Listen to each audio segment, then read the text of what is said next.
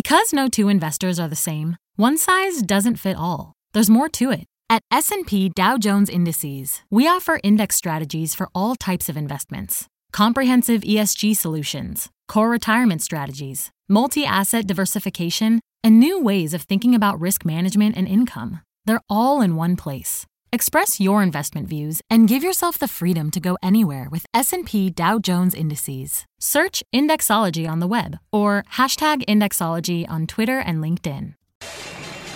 My mission is simple, to make you money. I'm here to level the playing field for all investors.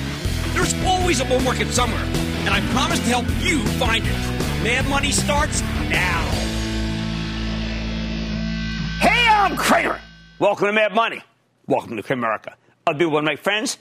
I'm just trying to keep you from losing a lot of money. My job's not just to entertain, but to educate, teach, put this thing into context. Call me, 1-800-743-CBC, or tweet me at Jim Cramer. Sometimes it's just a confluence of small things. A few negatives here, a couple of oddities there, throw in some history, and you start to get a little perturbed. Suddenly, the idea of taking something off the table makes some sense, which is how you got to today's sell-off, with the Dow plunging 710 points, S&P plummeting 2.59%, NASDAQ nosediving 2.19%. This was a recognition that the bull camp and the bear camp, which I've been telling you about, can't exist at the same time. There cannot be coexistence. And with the huge COVID outbreak in the Sun Belt spiraling out of control, bears in charge. So why don't we do this? Let's suspend judgment, not use any terms about good or bad or anything, and just take a dragnet approach, just the facts, man. What are the new facts? First, the Awaken America trade has taken a turn for the worse. Now, some people expected that. I didn't. All right. It's a disturbing spike in COVID cases across Alabama, Arizona, North Carolina, South Carolina, and Texas. The infection level so high that the governors of New Jersey, New York, and Connecticut have taken an unusual action, highly unusual action, and slapped a 14-day quarantine on travelers from these hot spots. That's really pretty amazing. Nationwide, we had more than 35,000 new cases today, which is about where these numbers peaked in April. Not good. It's just plain bad news for everything that depends on the economy reopening, which is a lot of things. If the Awaken America trade is losing, that means the stay-at-home trade is winning. But the stay-at-home stocks have already had huge runs to the point where they've reached nosebleed territory. The Nasdaq just had its biggest rally since the fourth quarter of 1999, the last full quarter before the dot-com bubble burst. As someone who traded through that period, I never want to hear anything that sounds even remotely like Q4 1999, where the high flyers exploded to insane levels in a series of parabolic moves, only to crash a few months later. Now, as David Faber, my partner at First Squawk on the Street, pointed out and reminded me, the prices we saw back then in 99 were absurd given the lack of earnings or even sales at some of these companies. Today, the tech, which is the leader, is very different. I mean, look at the big five, which, by the way, my travel trust owns every single one of these. Alphabet, Amazon, Apple, Facebook, and Microsoft. They're all immensely profitable. They all have great growth. Rather than plummeting, I expect these stocks to right themselves. That's how I look at it. Right themselves pretty soon. And I wouldn't count out the Zooms or the Oktas or the Ring Centrals, the Twilios, the Etsy's, the Wixes either. They're going to bounce back. They have too much growth not to. But coming into the session, these stocks had 8 straight days of rallies. That's unnatural. When you get that kind of move, it always brings in sellers, and that's because people start thinking that they're parabolic. A parabola is something that goes like this, okay? And parabolas don't last. They just don't. Now, in the past, every one of these big sellers has brought in new buyers for these stocks, and I think it'll probably happen again. Last night, we highlighted some work from Larry Williams, who demonstrated that buying stocks in the 2 days before the July 4th holiday was remarkable. A terrific trade, okay? But when we get sellers today, the buyers did not feel emboldened. And, of course, I do worry about what happens right here after this. Now, why? It's because I'm going on vacation for the first time this year, and every vacation is always ruined by a sell-off. So just take that. I know that's kind of like saying, well, when I see certain signs in my head. No, but Cramer goes on vacation, market crashes. Happens. Second fact. Joe Biden's campaign is looking really stronger right now than it was, okay, even though he's not doing that much campaigning that I've seen. There was a story on the front page of the New York Times, quote, Biden's war chest swells along with the polls, end quote. Hey, now Joe Biden's not Bernie Sanders. But he does want to roll back Trump's big corporate tax cut. He has said that. If we raise corporate taxes, that knocks a sizable chunk of profits off the S&P 500. If you drop the profits to the S&P 500, then theoretically stock prices should go down. Now, it's not necessarily bad policy. That's not, remember, it's just the facts, man. But it's bad for the stock market. Biden also might raise the capital gains rate on the rich, make them, say, equal to ordinary income rates. You'd expect that kind of thing to cause a rush of selling before the election. Again, not saying it's going to, but it's got to be in your head. Now, again, the election's far away. But with COVID flaring up, it's going to be much harder for things to go back to normal. How can sports come back if Southern teams aren't allowed to play New York City? I mean, you have to have quarantine the whole darn league in a single bubble. Now, we keep hearing they might do that for the NBA in Florida, but now Florida's a COVID hotspot, and most of us who follow sports very intensely are beginning to believe that none of this stuff is going to happen. What about the froth? If you eyeball the stocks that retail investors can't get enough of, the sectors jump out at you. Well, it's the airlines and the cruise lines. Now, these are the two worst sectors in the entire market in terms of balance sheets, and they're the two of the hardest hit by the pandemic. Well, that's not good. The other ones that startled me, I saw a huge number of stocks that are simply too small to talk about on this show. They trade heavily on a key online site. Most are garbage. There are more tout boards and chart gurus around right now than I've seen in ages. Not good. Many of these penny stocks are pump and dump schemes. At least the airlines and the cruise lines are being kept alive by the Treasury and the Federal Reserve, respectively. Their bondholders should be okay. But I'm not so sure about the people who own the common stock. Come on, people. All I'm saying, buy quality. I'm begging you to buy some quality. If your quality goes down, you can buy more. I got a couple more pet peeves. Gold's been soaring, historically not good for stocks. Meanwhile, after rallying for weeks, oil's now headed back down thanks to high inventories, and stocks, for some reason, like high oil. Finally, as I've told you before, lots of momentum-based mutual funds have been buying stocks aggressively every time some analyst raises their price target, even if their reasoning is repetitive. When stocks go up on the same old, you know the move isn't early. It needs a reboot. Now, I want to be clear about this confluence of negatives. They can all be potentially handled. The virus can be beaten by social distancing and masks, okay? Biden's not a sure thing. Even if he wins, he won't necessarily have the votes to raise corporate taxes. The high-flying tech stocks become more attractive as they go lower if they're the ones that are the good ones. Oil prices can rise on renewed demand. Gold can go down in supply. The purveyors of froth can and probably will be blown out. Most importantly, those stocks are the only game in town. It's awfully hard to stay in cash when it yields next to nothing. Bonds represent very little value, especially the higher quality ones. Meanwhile, the yields in some great American companies with little economic sensitivity will get very enticing as their stocks go lower. And look, the biggest companies, the ones that have led this rally, as I said, aren't all that expensive. There are too many momentum players right now, but when it comes to the big gun stocks, I bet they quickly will create some good buying opportunities. And remember, they're going to take a buying opportunity before this, right here, and then the market goes down, and maybe it happens again. Which brings me to the biggest curse word of this present moment. The word sell. Last night, I recommended trimming some positions and raising some cash, as we are doing with my charitable trust, which you can go see what we're doing if you go to Actions Alert. You go to actionsalertplus.com, and you can see you'll find out here this. If you go there, you can see what I mean by trim. My comments were greeted with total contempt on Twitter, as if I were selling everything and telling you to go short. Some people treated me like a moron because when you sell, you have to pay taxes. Others acted as though I told you to abandon the entire asset class, to run. But I never said that. I never said leave the table. I said take something off the table. I want you to raise a little cash so you can put it to work buying stocks at lower levels. Whenever I hear these sirens of buy and hold, I think buy and homework. Right now, the homework on some of these stocks being bought crazily by retail investors shows suboptimal fundamentals, if any fundamentals at all. As for the tax man, okay. The only time you don't need to pay the taxes is when you have no profits. Paying capital gains, high-quality problem, especially with the low rates. The bottom line, when I am castigated for telling you to ring the register on small parts of your holdings, as I am doing with ActionAlertsPlus.com, that's when I know it really is time to worry. James in Florida. James. Hi, Jim. Thanks for taking my call. Of course. My stock is Public Storage, PSA. I've been in it a long time, and I'm playing with the house's money. But with people not paying rent on storage units, it's been falling lately. Should I sell it all and buy something else? You know what?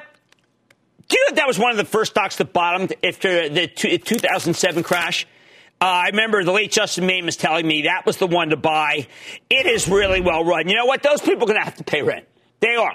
I don't want you to sell that stock. I think those people right now aren't paying rent, but they will pay rent. So let's keep PSA. I want to go to Steve in Maryland. Steve. Jim, what's going on? Thanks for having me. I'm 24. I'm a new investor, started in March when I knew the market would crash. Got in on some good deals. This company I'm calling about has been hit a bit hard because of the pandemic. Their stores are not all open yet, but the stock has already started to climb back up from their lows. I want to know your thoughts on Ross, ticker symbol ROST. Is it a buy? Yes, it is a buy, and I'll give you another one. Burlington is also a buy.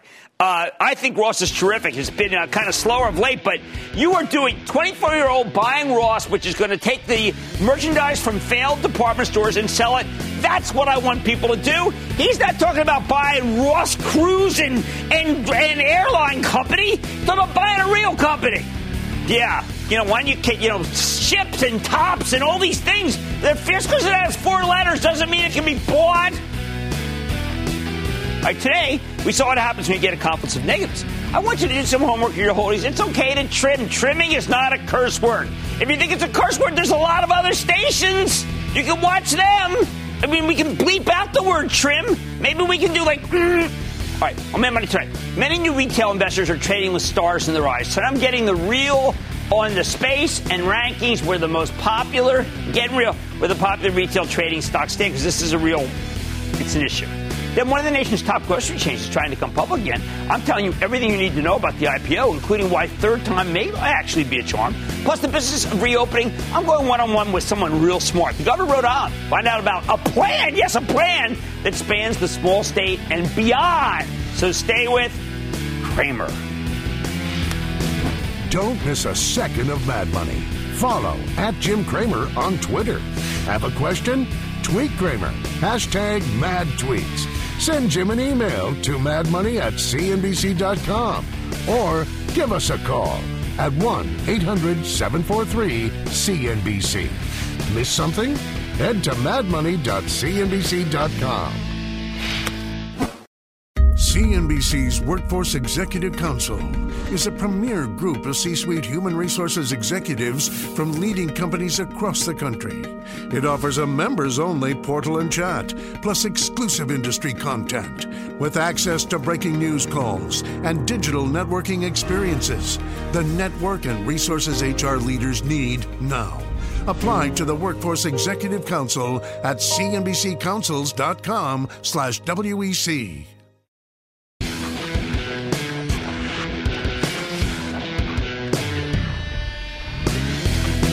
Every time the market rolls over like this, some of the hottest momentum stocks around just get crushed. Last night, I mentioned the list of popular retail trading stocks that David Kostin put together in his recent Goldman Sachs strategy report.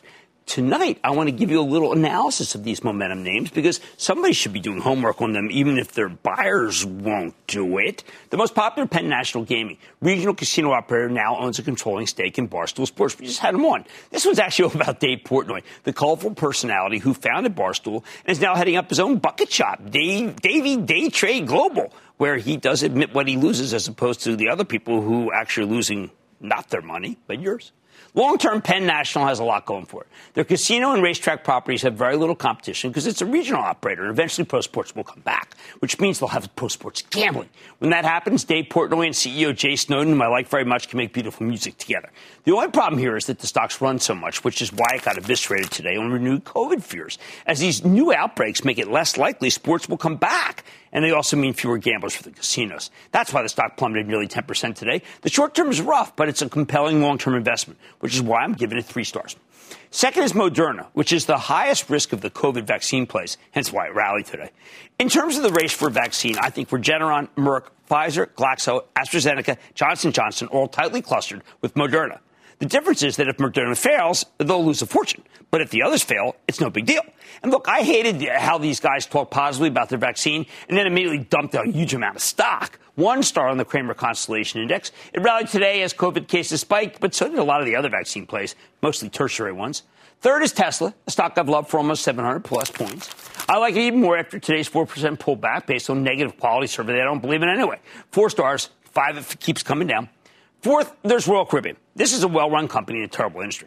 There are lots of trips being booked. But right now, these companies simply can't cruise. And the date when they can reopen keeps getting pushed back. Norwegian's a better operator, though really the whole group is in trouble here until you get a vaccine. As for Royal Caribbean, even today, after the 11% beating it took, I can only give it 1.5 stars, with this new COVID outbreak making it unlikely they'll set sail anytime soon.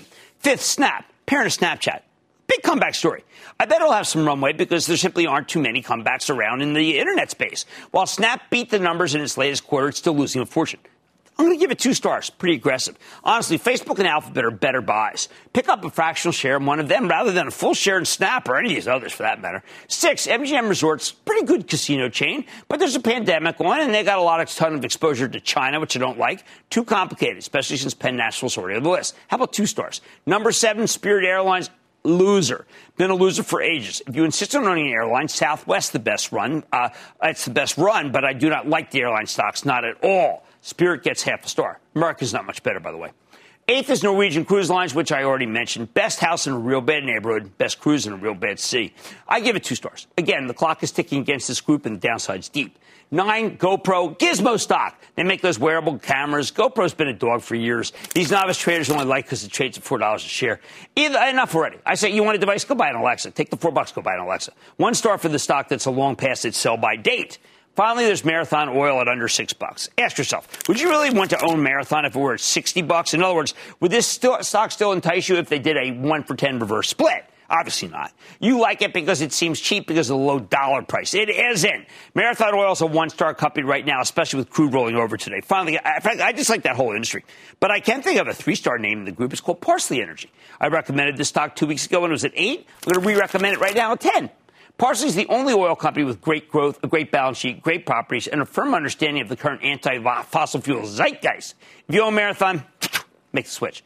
I know these are not high marks, but that's because most of these companies are not in great shape, as these new retail investors keep buying low-quality, single-digit stocks. So please, before you buy something, learn what the company does, figure out if they're any good at it, be able to explain it to somebody else, and consider what could derail the stock's trajectory. Without that, you have no idea how to handle days like today. And sadly, you'll end up selling them much lower than they are now. I want you to stick with Cramer and, of course, stick with Scott Wapner. Here's a peek into what he has tonight.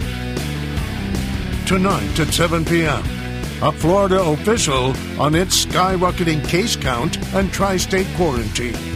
Plus, as Houston's hospitals approach a tipping point, how one of the city's top doctors is dealing with the crisis. And one Las Vegas hotel taking it a step further when it comes to protecting your health. All tonight at 7 p.m. with Scott Wapner.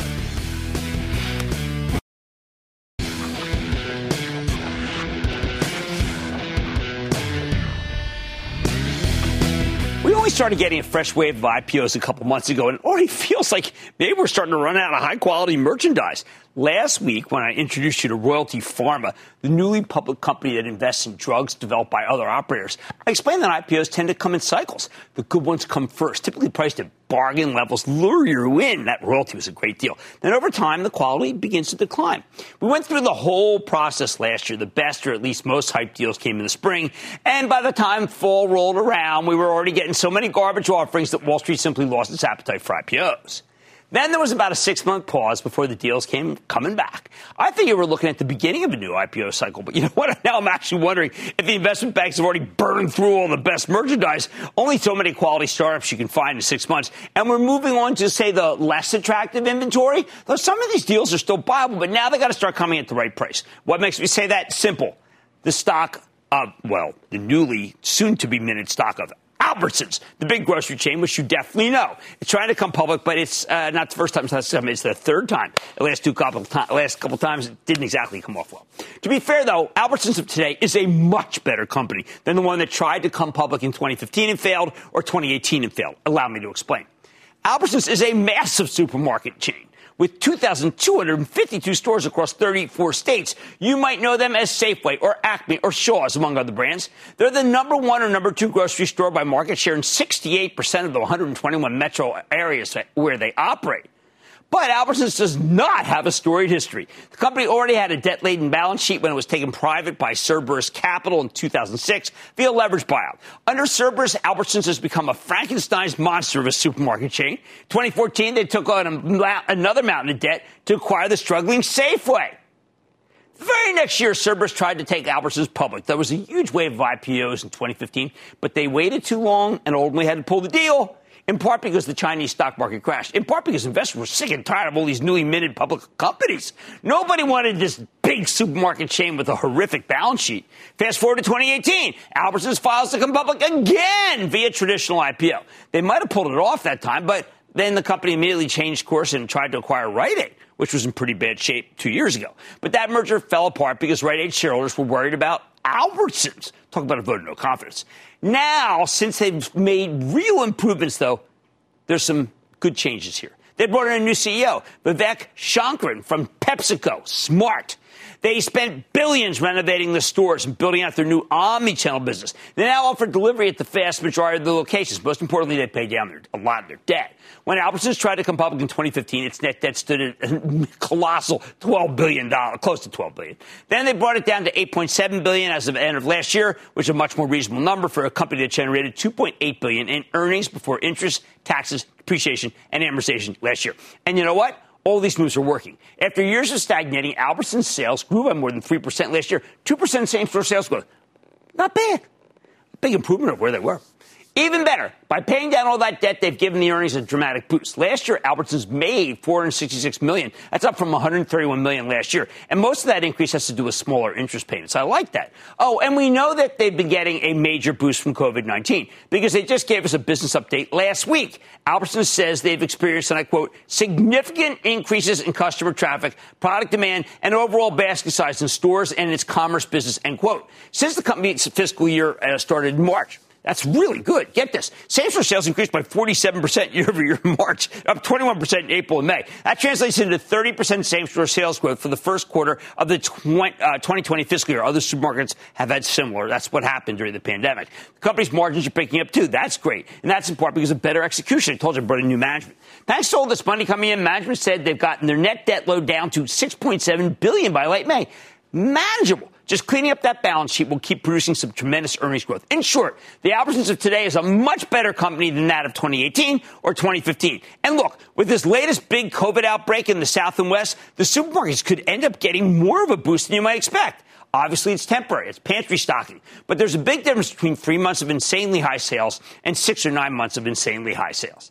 Thanks to all this improvement, when Albertson says they plan to pay a dividend with a target yield of 2.5%, I believe them. I love it when a company comes public with a dividend. All right, but there are still some negatives. Cerberus will remain in control of the company even after the IPO. Either Cerberus sells later, putting pressure on the stock, or the public shareholders don't get a say in how the business is run. Not that great. Plus, the grocery business is incredibly competitive. This is what I worry about. Lots of players with deep pockets, especially Costco and Walmart, and I think the industry could be in a tough spot once we get a COVID vaccine.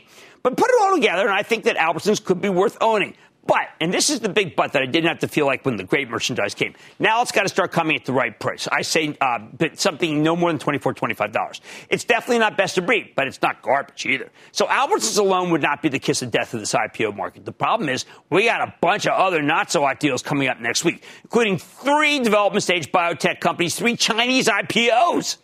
When I see a roster like that, it makes me think, we've moved on from the great stuff, Zoom Info, Broom, Royalty Pharma, Warner Music. We're headed for some good stuff where you need the syndicate desk to price merchandise to make the deal more valuable. And then, I don't know.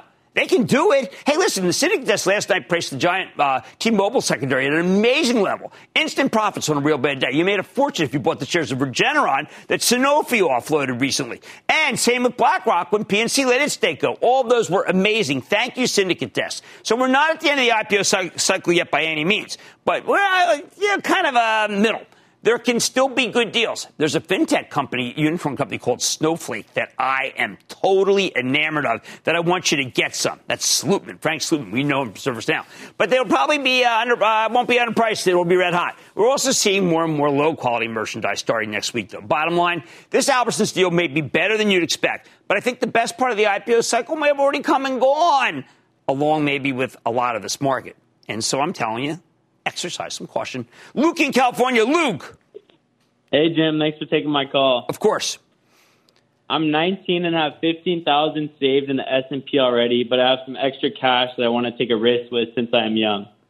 My question is about SHLL, which is merging with Tortoise Acquisition. Since the merger was announced 5 days ago, it has gone up 60%.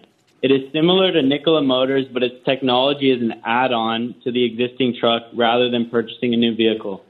Lastly, it's around half the price of its competitors, Tesla and Nikola, and it's coming to the market in 2021 compared to Nikola in 2023. What are your thoughts? Yeah, we were doing some work on SPACs, and we think that I totally understand.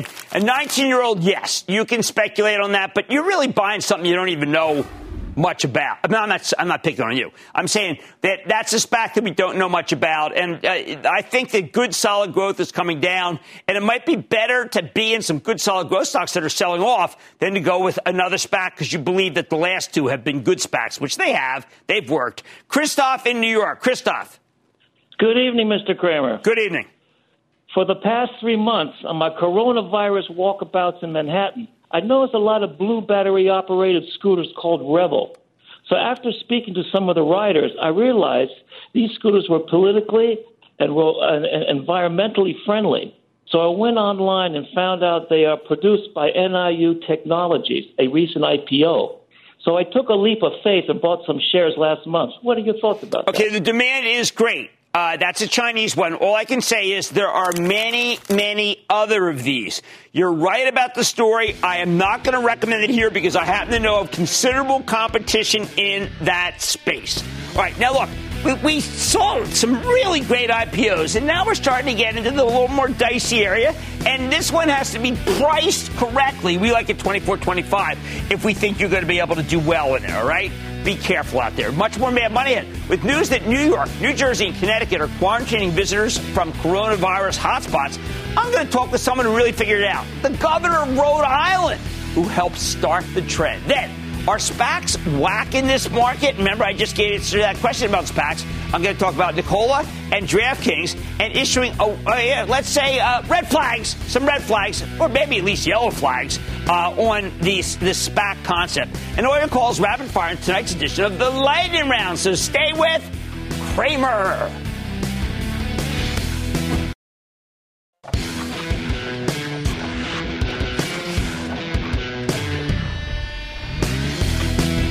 With the market rolling over as COVID-19 cases soar in the South and the West, highest numbers since April, what needs to happen to solve this crisis? We know we need testing, where we've made some progress. We know we need contact tracing, still a long way to go there. If hospitalizations keep spiking, some cities may need to go back into lockdown to prevent their healthcare systems from being overwhelmed. Most of all, though, we need a plan. So maybe we should take our cue from the states that have already done a terrific job of handling this pandemic. States like Rhode Island, which had a plan. When the Northeast was experiencing the worst outbreak in the world, Rhode Island managed to keep things contained. How'd they do it? Let's check in with Gina Raimondo. She's the governor of Rhode Island to get a better sense of what the country needs to do to get back on track. Governor Raimondo, welcome to Mad Money. Thank you, Jim. It's great to be here. All right, so, Governor, you did a remarkable job taking control of the situation. Give us a couple of bullets of how you were able to do it, including your involvement with the private sector that really helped. Yeah. Well, you're kind to say it was remarkable. It was really just a quick reaction to a crisis. But I think that the core of what we did was innovation, speed, and focus on the facts and practical, concrete solutions. Like you said, a plan. And I have relied heavily on public-private partnerships, extensively. I mean, one of the first partnerships I had was with Salesforce to do our contact tracing, so it could be quickly. Their software is fantastic to do that. Partnered with CVS Health, which is headquartered right here in Rhode Island, to do testing, which has been a huge success. Partnered with SurveyMonkey, which is a company that does surveys, which gives us data so we can stay ahead of it. Partner with Infosys to help us do an app, a Crush COVID Rhode Island app for every Rhode Islander to download. So we've been all about innovation. I would say innovation is the reason that Rhode Island is in such a great position. Now, you're in such a great position that I was thinking, are you willing to say right now that you would not welcome people, say, from Florida and Texas or other hotspots the way governors in the tri-state area said today? I think it's a reasonable thing what we're doing. So let me give you a picture here, Jim. Okay.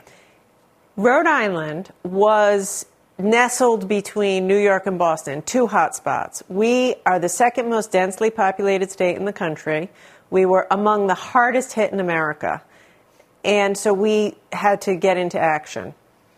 Today, we are the only state in America that has tested more than 20% of our population, and our test positive rate is less than 2%. I've opened this economy 2 months ago, and we're still seeing a decline in cases. So are you asking me, am I nervous about people coming from places that have a test positive rate or 10 or 15% to our state? Of course I am. And so I'm thinking about either limiting travel or having mandatory testing for people who come from a hotspot, or possibly quarantining. I haven't decided yet exactly how to do this because I want it to be practical and enforceable. But you better believe I'm worried about it because we've worked incredibly hard and I don't want to go backwards. Well, I know the New York Times showed that you had 0 new ones on the 20th, 0 on the 21st. The 22nd, though, you had 122, and 23rd, 74. And I was actually wondering whether that was people fleeing from states where they are afraid, going to the state that's the best. It's interesting. Very early on in this crisis, I took what some would say heavy-handed approach. I actually used our National Guard to monitor cars coming in from other states, including New York, to ask them to go into quarantine if they were coming from a place like New York City that was a hotspot. And I did take a little flack at that time for that approach. But the truth of it is, like I've said, Rhode Island's the only state in America where we've tested 20% of the population. Hospitalizations are going down. Business has been open for months. And I have to do everything that I need to in order to keep commerce flowing in my state without hospitalizations going through the roof. All right, well, let's speak about everything you need to. We all wear masks here. I get my temperature checked every day and put my band on proudly when I've got a 98.6. Can I walk around in your stores without a mask? No, you cannot. You're welcome to come, but you have to wear a mask. We have mandatory mask wearing, and by and large, people are complying. I give a huge shout out and a big thank you to the people of Rhode Island. We do inspections every weekend of restaurants, gyms, retail shops. We're seeing 90+% compliance with mask wearing, and it's a bit of a hassle. It's a change, but it really works. All right, just talk about how do you get 95% of the people contact traced? You work at it. Like I said, some of it is embracing innovation. Our partnership with Mark Benioff and his team at Salesforce has been a game changer for us. We have all of our labs entering their information immediately into the Salesforce-powered system. We have a huge team of well over 100 people full-time doing nothing but contact tracing. And we have very serious protocols around outbreaks. We define an outbreak at any facility, any workplace, as 2 or more people who have tested positive that are linked. If that happens, we get our team out to that facility. We have rapid testing of everyone, get everyone into isolation and contact tracing. So it's really what you said. Honestly, Jim, this isn't magic. This is good execution of a plan, because I never again want to shut this economy down. Right, I vowed to the people of Rhode Island we would reopen once. All right, how about URI? How about Brown? How about RISD? I hope they all come back to school. I think they can do it. In fact, just yesterday I was talking with some college presidents. We're holding their hand, helping them, providing support for them with testing and contact tracing so they can go back to school responsibly. They have to figure out, obviously, they have a challenge with international students. But I've said we're sending our kids back to the public K-12 public schools. I want them going back to school in the fall. We've said August 31st. And I do think it's all possible if people wear their masks, we keep doing our testing, we're responsible and stay socially distanced. Well, so you've really, I imagine if I lived there, it's kind of like normal because you had a plan, because you're a venture capitalist, because you're a business person, you work with Mark Benioff. I'm not kidding. I feel like we're planless in this country, completely planless, whether it be Dr. Fauci, whether it be the president, whether it be the CDC, whether it be the Surgeon General. We're planless. You got a plan. Yeah, it's true. Also, you left something out. I'm a mother. Any working mom knows you need a plan to get through the day. It's a checklist. You don't mess around. You have people to take care of. Be practical. Innovate. Partnerships. Get it done for the people you serve. All I can say is congratulations. And it is a great pleasure to have you on. Governor Raimondo. You're kind to have me. Thank you. That's Governor Gina Raimondo of Rhode Island. Hey, you know what? A plan is what we really need. And money's back after the break.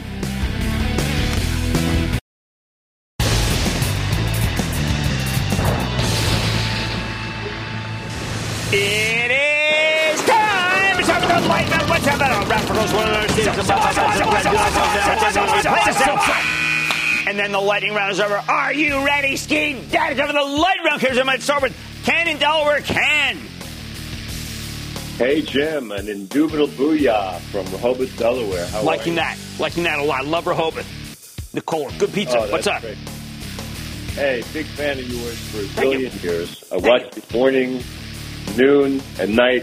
Cracked me up today when you almost felt when your face falling off your chair. I did fall off my chair. Hurt my back. Won't be able to work out with Jim tomorrow as well as I'd like. What's up? I'm calling about Marriott Vacation Court. VAC. We had them on last week. I thought they told a pretty good story. I think the timeshare business is actually a good one. Look, am I jumping up and down about anything involving hospitality and leisure? No. But, when they come down or you get it out of COVID, it finally runs out. It'd be pretty good. Let's go to Mike in New York. Mike. Hi. Booyah, Mr. Cramer. Booyah. Mike from upstate New York. All right. My stock is ZI. Info technology. I like any company that makes sales easier and better, and that's one of them. Let's go to Victor in Ohio. Victor. Hey, Jim, how you doing? This is Victor Valveman, Columbus, Ohio, Action Alerts Plus member. Go get them. Hey, Jimmy, just want to give a big shout-out and a big Buckeye booyah, and appreciate all your help with your COVID-19 index. Made some money. Thank you. Great advice. Thank you. We got the big five there going with the Action Alerts ever since when they were the little five we were buying them. What's going on? So, Jimmy, you've been talking about it for a couple days. Time to pull back. I want to realize some gains. I need you to back me off the ledge. I want to back up the truck, and I want to buy H&R Block, and there's 3 reasons why. 3? I got 4 million reasons why not. I think that may be better than that may trump yours. We're not going to do it. We like into it. Come on. Hey, you're Action Alerts guy.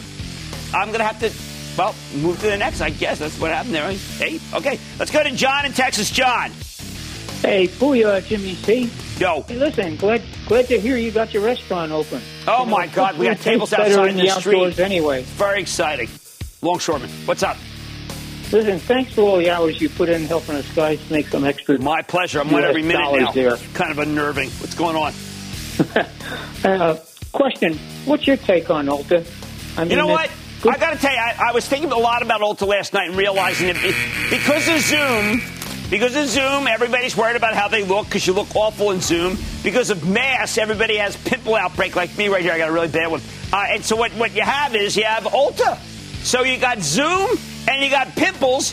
That equals Ulta for cleansing and for making your face look better. So I am all in. I think Mary Dillis did a great job. Yes, buy Ulta. How about, it's my thesis. Let's buy Adam in North Carolina. Adam.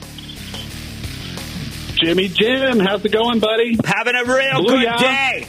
What's going on with you? I'm having a great day. My question is, workhorse.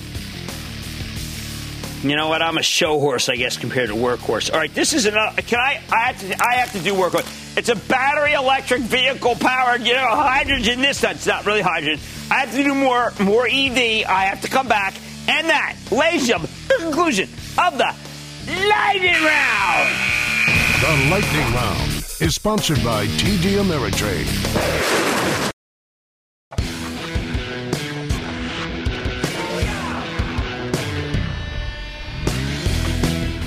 After the shellacking we took today,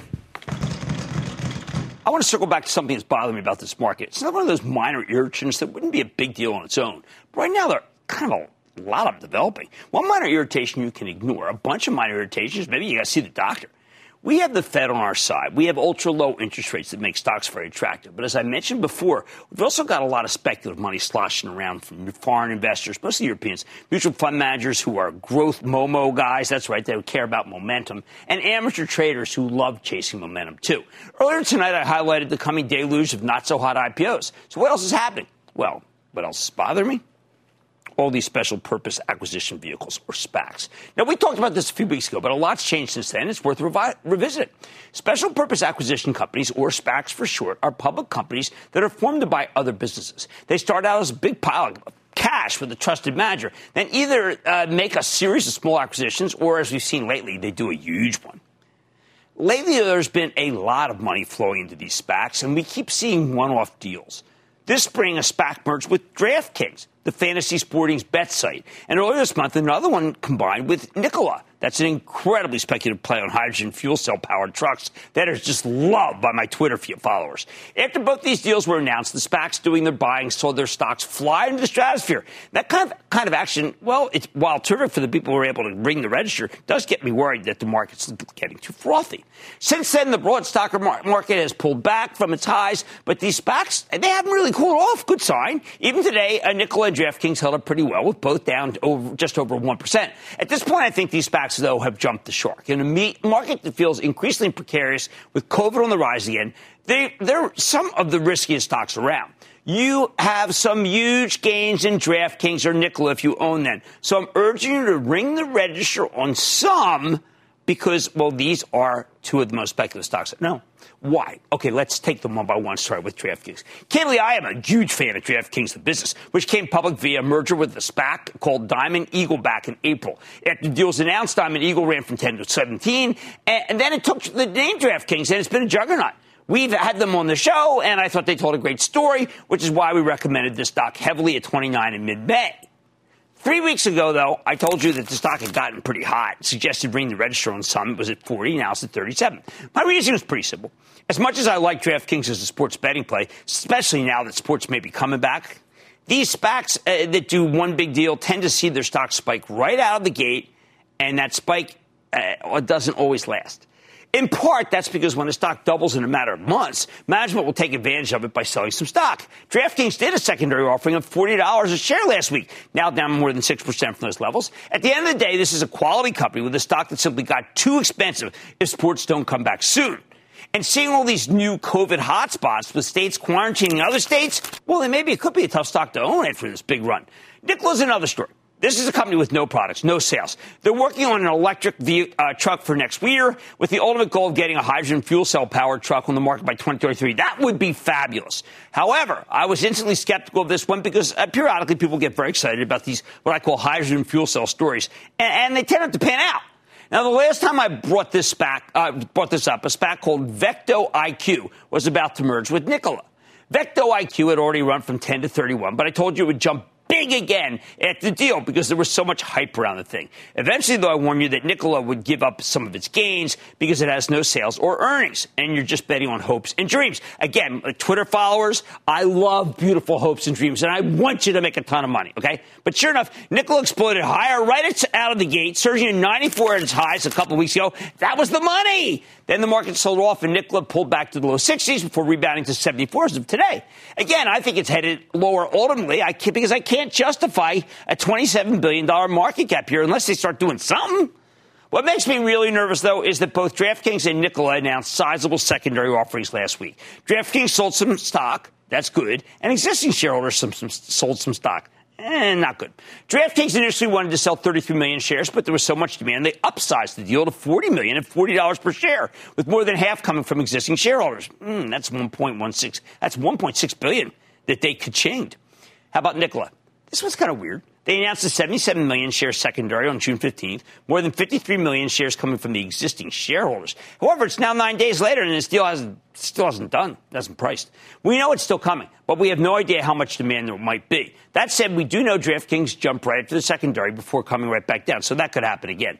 The fervor for Nikola with its $10 billion order book of sales is amazing.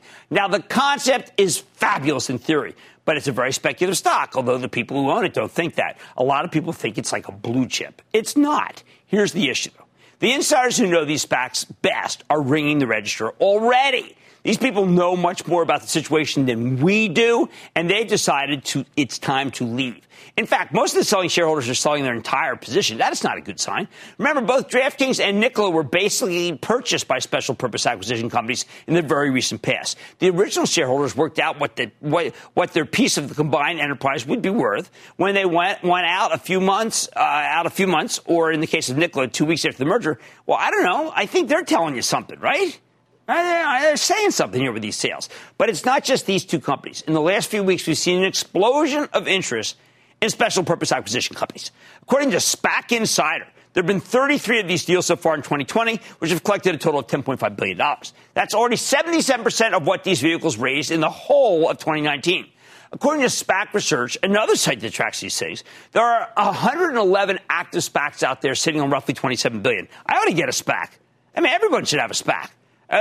Some of these are making some moves.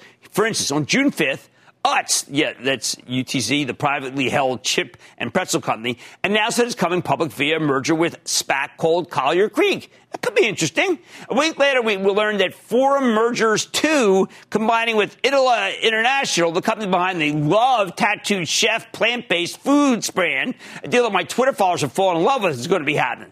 Last Friday, Tortoise Acquisition, the cleverly tickered Shell that was asked about earlier by a 19-year-old caller, told us that it's buying Hyliion, which is working on hybrid and electric powertrain solutions for trucks. Sounds a lot like Nikola. These deals are everywhere now. Earlier this week, Bill Ackman, the big-name activist hedge fund manager, revealed his plans for a $3 billion special purpose acquisition company IPO, which would be the largest ever. Now, let me be clear. There's nothing wrong with SPACs in theory. They work great, especially when they're operated as roll-ups like Restaurant Brands, the parent of Burger King and Tim Hortons. And it started life as a SPAC called Justice Holdings. And Bill Ackman knows how to do these things. Martin Franklin's made money for shareholders. I mean, it's not a bad thing.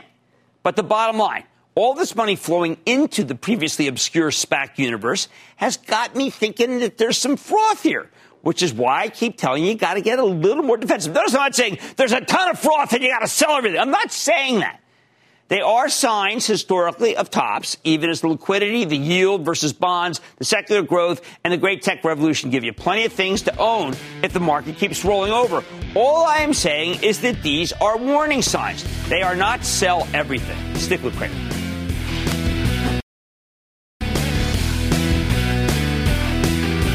Selling is not a dirty word. It's okay. We're trying to trim back some for ActionAlertsPlus.com, my charitable trust. It's hard. We have a lot of good stocks. Just feel like we need some cash. Don't like a lot of things that we see.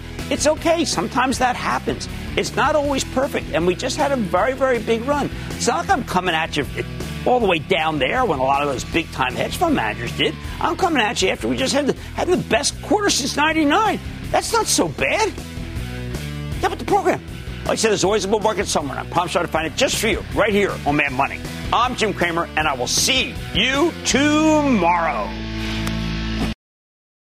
CNBC's Workforce Executive Council is a premier group of C-suite human resources executives from leading companies across the country. It offers a members-only portal and chat, plus exclusive industry content, with access to breaking news calls and digital networking experiences. The network and resources HR leaders need now. Apply to the Workforce Executive Council at cnbccouncils.com/WEC.